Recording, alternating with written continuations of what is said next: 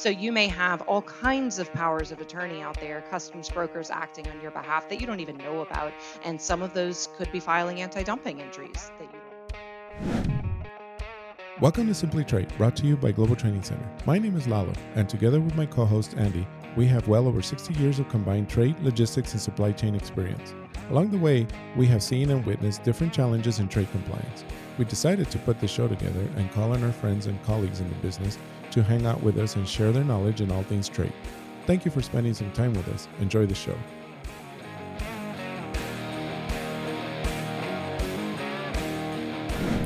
Lalo, I can tell you, we just had the previous shows on the anti-dumping and countervailing duty, with Jen and David, CVD entries and commodities and all that.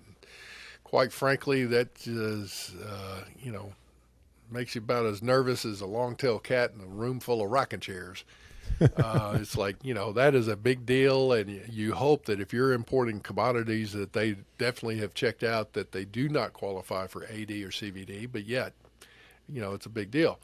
So, it was great content on those previous shows.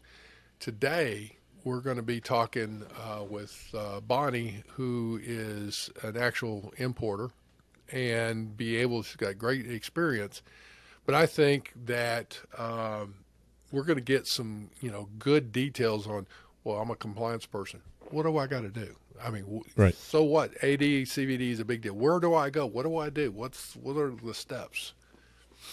Right, and her experience is amazing. I mean, she was an importer. I believe that's where she started, was a company as an importer, then became a consultant for several years, helping other companies with topics like AD, CVD, and, of course, countless others.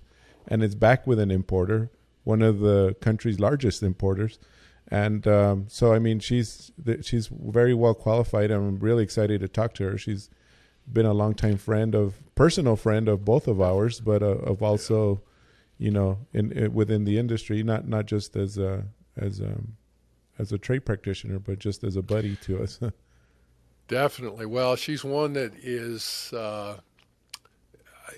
Bonnie's always a pleasure to be around, but the one thing about her is, she is so intelligent, and yet it's great to talk with her. And every time I talk with her, I'm going, this woman's going to forget more than I get to learn. So it's like I'm looking forward to talking with her. So, folks, you're going to be in for a good show. I think it's going to be worthwhile. Yeah, let's bring her on. Looking forward to talking with you, Bonnie, here.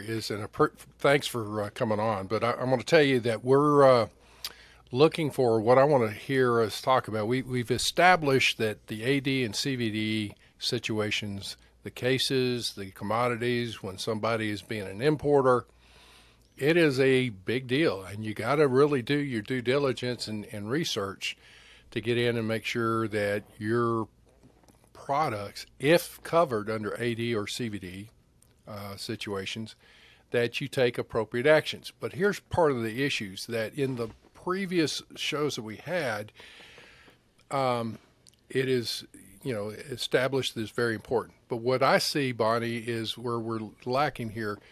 I want to see a few more specific actions that come up, what a compliance-related person should be trying to do, because this has got to be a coordinated effort with your purchasing, your marketing, your sales, your operations, the import export, logistics, and all that. So what do you do if you have a new product that comes in? What do you do as an importer at Wayfair or anywhere else, any other company that you do? What's the approach you would recommend somebody take to make sure that they're either proficient in the knowledge that this is okay, or what actions they should take? So, an example that I like to use for people who maybe aren't familiar with anti-dumping is the avocado case, because everyone loves avocados, right? They love a good guacamole.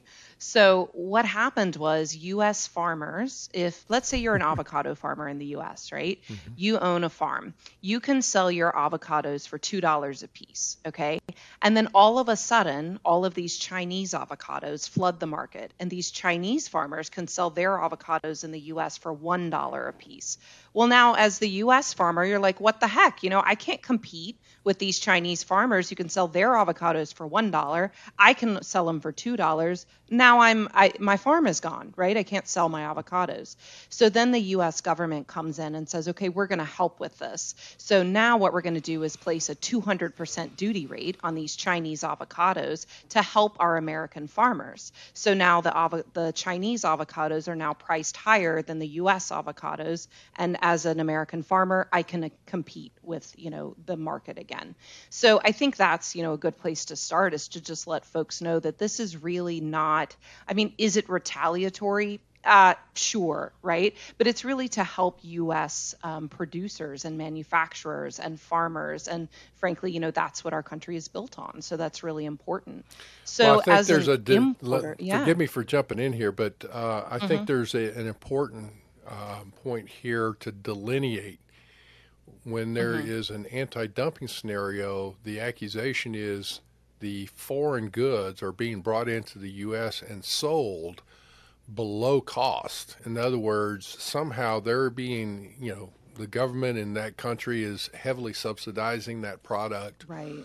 or somewhere along the lines to where, or the other is a company may, even though it's a foreign company, may elect to sell their goods at a loss to try and gain market share, which is not a fair Exactly. scenario.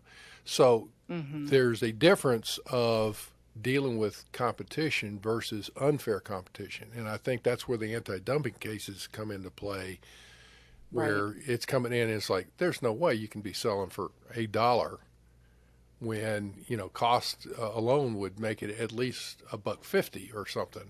Who knows? Hmm. Right, exactly. And yeah, the government subsidy portion of it that you mentioned is where the countervailing duties come into play, right? Hmm. And so you have both those anti-dumping and then the countervailing duties, which are addressing that Right. subsidy issue. So absolutely. So I think, to answer your previous question, as an importer, what do you do? I think there's several routes you can take. I mean, there are some instances where you can say, well, I'm just, I can't, my supply chain can't afford to take on that additional duty. So I'm either going to switch to using a US supplier or a supplier from a different country that's not covered under the scope of that anti dumping ruling. So, for example, there was an anti dumping ruling in Canada recently on mattresses from China. But let's say you could still buy them from India, right? And you wouldn't have those additional duties. So keep in mind that it also depends on country of origin of, where these goods are coming from.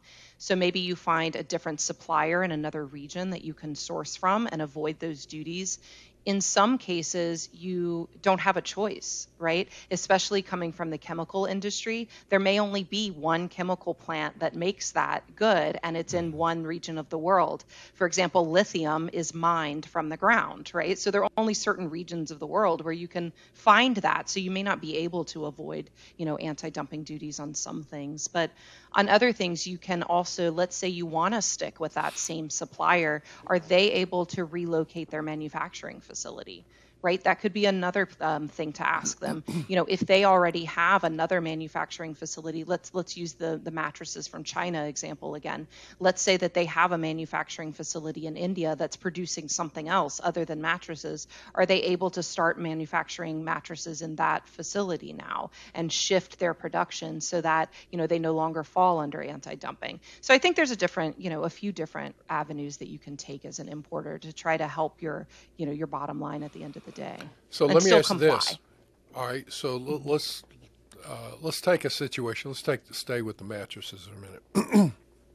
Hmm. So if you have an opportunity where it looks like you're needing to bring in mattresses for your stores, Hmm. and so your folks are out there sourcing all of that. In the process of doing that, obviously you also have the scenario where you're should be vetting your suppliers. So somebody says, "Yeah, I can sell those to you," or whatever. Well, get into the corporate bureaucracy, log on and complete the packet on becoming a vendor for our company. In that realm, before even the commodity comes up, when somebody is looking at becoming a vendor of your company, should not the compliance people be involved in vetting that and have a say in the approval process? Oh, absolutely. Absolutely. Yeah. And not only, talking about anti-dumping reasons, because obviously, maybe there isn't an anti-dumping case on what you're approving this vendor to source for your company at the time, but then one comes up later, right? But even looking at things like denied party screening, Right. right? There are lots of reasons why, and just compliance issues in general. And even, I know that you're going to cover Incoterms in a subsequent episode, but can that supplier act as the importer of record into the country that you need them to, Right. and determining those sorts of things. There are all sorts of reasons why your compliance folks should absolutely be involved when you're onboarding a new supplier, for So sure. one of the key things is, I'm kind of led you along that lines there, but I'm hoping you're agreeing with that. Is one of the actions, doesn't necessarily have to be the first, although I would recommend that before you get to commodities, look at the people you're dealing with. And Hmm. there's several things, just not for the AD or CVD situation where we're focused on today, but you've got the Hmm. Forced Labor Prevention Acts, you've got, Right. like you just said, denied parties or restricted party screening, you got all that kind of stuff. So it's going through and getting that all set up is one thing. And then what? What about as far as a part? This is one of the things I guess I look at. And if you are a company that is an e-commerce company, a virtual Hmm. store, e-commerce, whatever, even a hard, brick and mortars as well. But I'm of the opinion, and I may be wrong, help me with this a minute.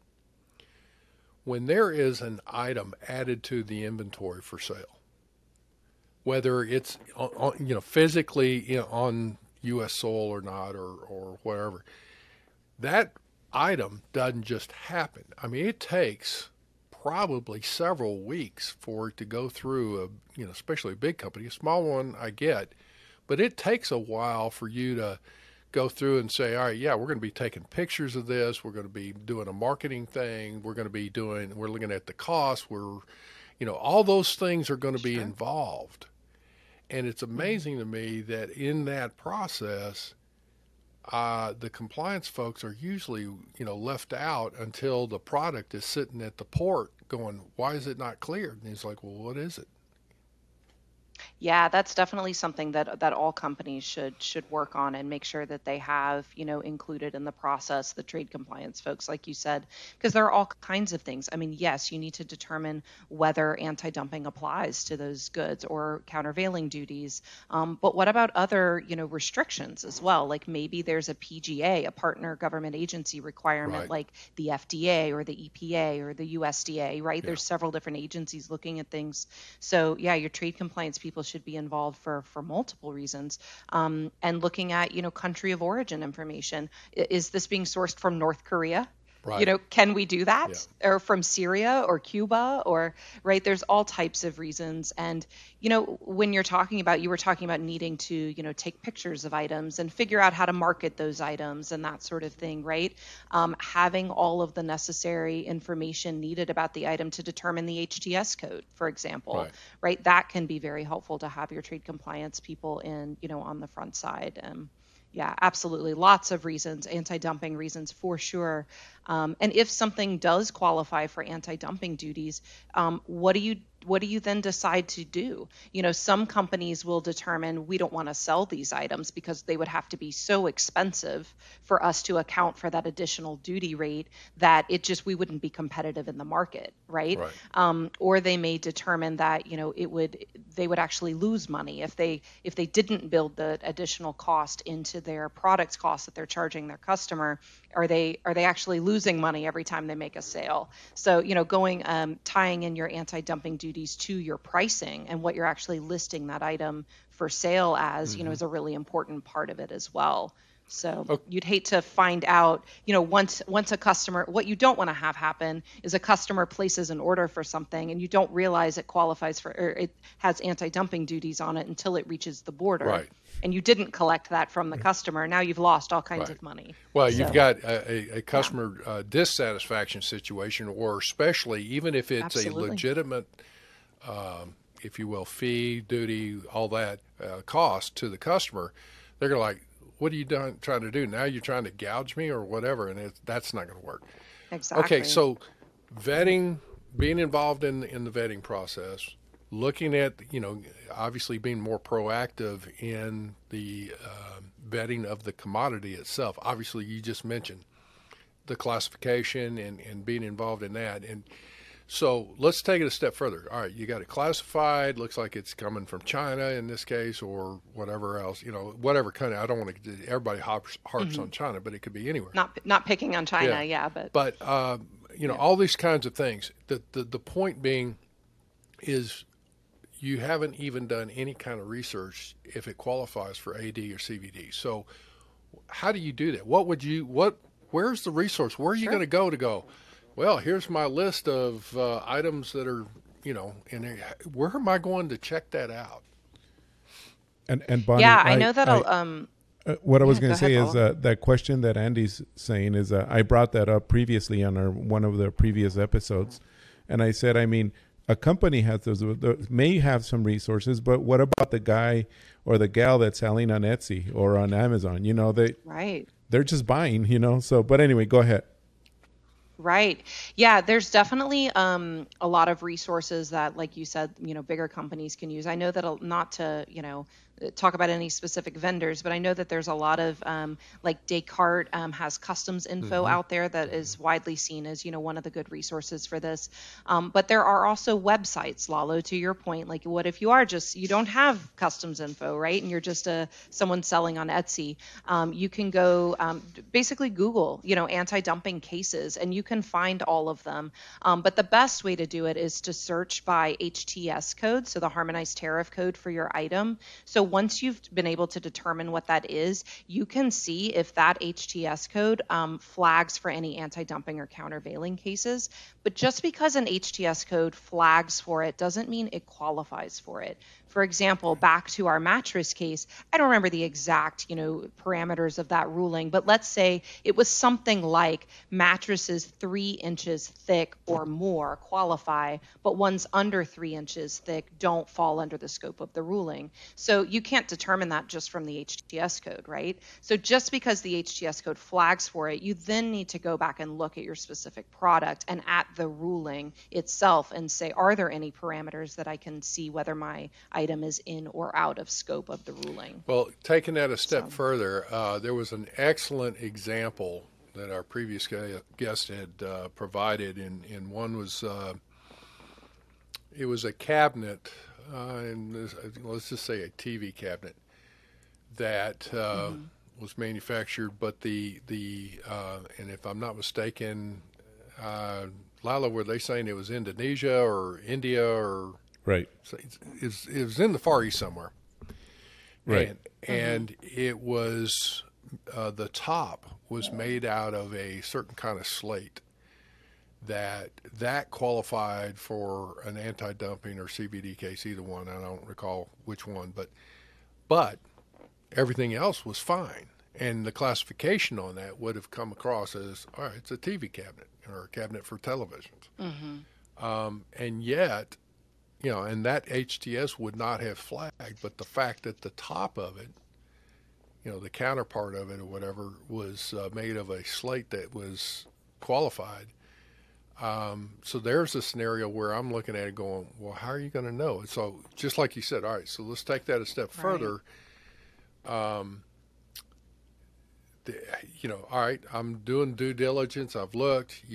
And you probably need to be documenting on that particular commodity. If it's going into you, you're going to offer it to sell in your inventory online or in the store or whatever. You better be documenting your due diligence on, I've checked here, I've looked here, or whatever. But Definitely. are there any other resources that you can think of like the Department of Commerce is where the AD and CVD cases go, right? Right. Yeah, they live there. Yeah, ultimately. Honestly, I mean, just being abreast of what's going on in the space of global trade, right? So there's lots of publications you can sign up for, free Mm-hmm. ones that anybody can sign up for that don't cost you anything. Free is my favorite price point, Lalo and Andy. I love free resources. If you go to CBP's website, you can sign up for daily emails from them on various topics, and this is one of them. Mm-hmm. And so they'll let you know, anytime it'll just come right to your inbox and you'll find out when new cases are happening. And to your point, like, how would I have known if that HTS code didn't flag? Staying abreast of all the new cases and saying, oh, there's an anti-dumping, case on Slate. Well, I mean, to take, I know I have that one TV stand that has the slate on it. I may need to go, take a look at that Mm-hmm. one. So that can be a really good resource, and just, consistently staying abreast of what's going on in global trade topics. And like I said, lots of free resources to help you do that. Also, partnering with a good trade consultant, Mm-hmm. whoever you choose. I don't want to name anyone specifically, but there's lots of them out there. So whoever you choose to do that, and once you form a good relationship with one of these outside trade consultants, they'll let you know, like, hey, didn't you have that one product that had Slate on it? Just reminding you that there's an anti-dumping case on that you might need to take a Let look me at. say What this is about that, what? hang on, let me get to that point. I'm sorry, Uh-huh. Lalo. But you No, go ahead. made a great point, Bonnie, and I love it. But it's like if you're going to do an outside consultant or something to that effect, Hmm. it's you're reaching out to an expert outside your company. The one thing that we had two Absolutely. attorneys make an extremely important point on that, and that is, sometimes you'll get advice from your broker, and it may be free because you're doing the entry, or they're doing the entries for you and all that, and or a good Yeah. friend from a consulting firm. But in this particular case, if you're going to, you need to make sure that if that consultant or whoever it is a paid consultant, because if you do have problems, it's like, again, part of the due diligence. It's, if you're getting free advice from anybody and it runs into problems, well, that advice is worth what you didn't pay. It wasn't, Worth what you right, paid for it. exactly. Yeah. So, I mean, Yeah. I don't know about that, but that's one of those that I guess in looking at it, it would make it probably, I guess, worth it. You've done everything you can up to a point. Now you've got enough information. So here's classified. Here's the commodity. Here's the pictures. Here's what it's made out of.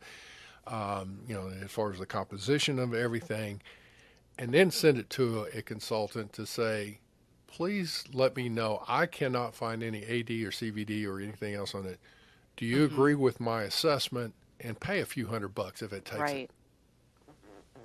Yeah. Yeah, absolutely. Get them to double check your work. At the end of the day, Andy and Lalo, and we've all worked in global trade for a long time. There is a lot to Mm-hmm. do, right? And I think one, as I meet more and more global trade professionals, I think one common thread through all of us is that we are overachievers and we're perfectionists and we think we can do everything Yeah. ourselves, right? Because we've all worked in a situation where we have been the global trade department, are just a team of Mm-hmm. one, and that's inappropriate, right? So I think that I struggle with, and I'm sure other global trade professionals struggle with as well, is saying it's okay to ask for help, right? It's okay to, like you said, Andy, do the initial work myself and, think that I've gotten as far as I can and I know the answers, but let someone else verify Mm-hmm. that.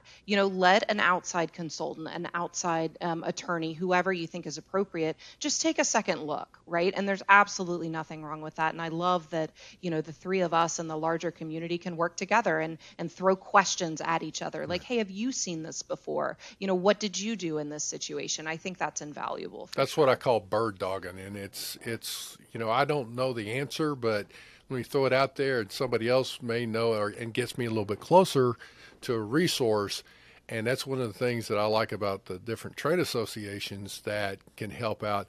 And again, you're not going to ultimately come up with a end solution for everything, but as you get closer, then you're like, okay, now I've got enough information, and somebody can recommend a certain expert or whatever that now, okay, I can spend some money and see if this is valid or not or whatever. Yeah, everyone, we'll stop here. And the next episode will air later this week. That way y'all can have an opportunity to listen to both episodes in the same week. And thank you all for joining us. We do have quite a lot more information that we're covering with Bonnie, and it's worth the listen. And so thank you all for tuning in, and catch you on the next episode. Thank you very much for joining us. Simply Trade is brought to you by the generous contributions of Global Training Center. You can follow the show and GTC on LinkedIn or Twitter and other social networks. Make sure you check out the show notes in the description for a full rundown of today's show with all the important links. Also, make sure you share this with a friend and subscribe on your favorite streaming platform. We really like hearing from you. If you enjoyed the show, make sure to rate and review wherever you listen to this podcast. If you or someone you know would like to be a guest in the show, or would like to sponsor Simply Trade, or suggest any topic you would like for us to discuss, please contact us via email at simplytrade@globaltrainingcenter.com, or you can DM us on Twitter at simplytradepod. Thank you again for the privilege of your time. Happy trading. Simply Trade is not a law firm or an advisor. The topics and discussions conducted by Simply Trade hosts and guests should not be considered and is not intended to substitute legal advice. You should seek appropriate counsel for your own situation.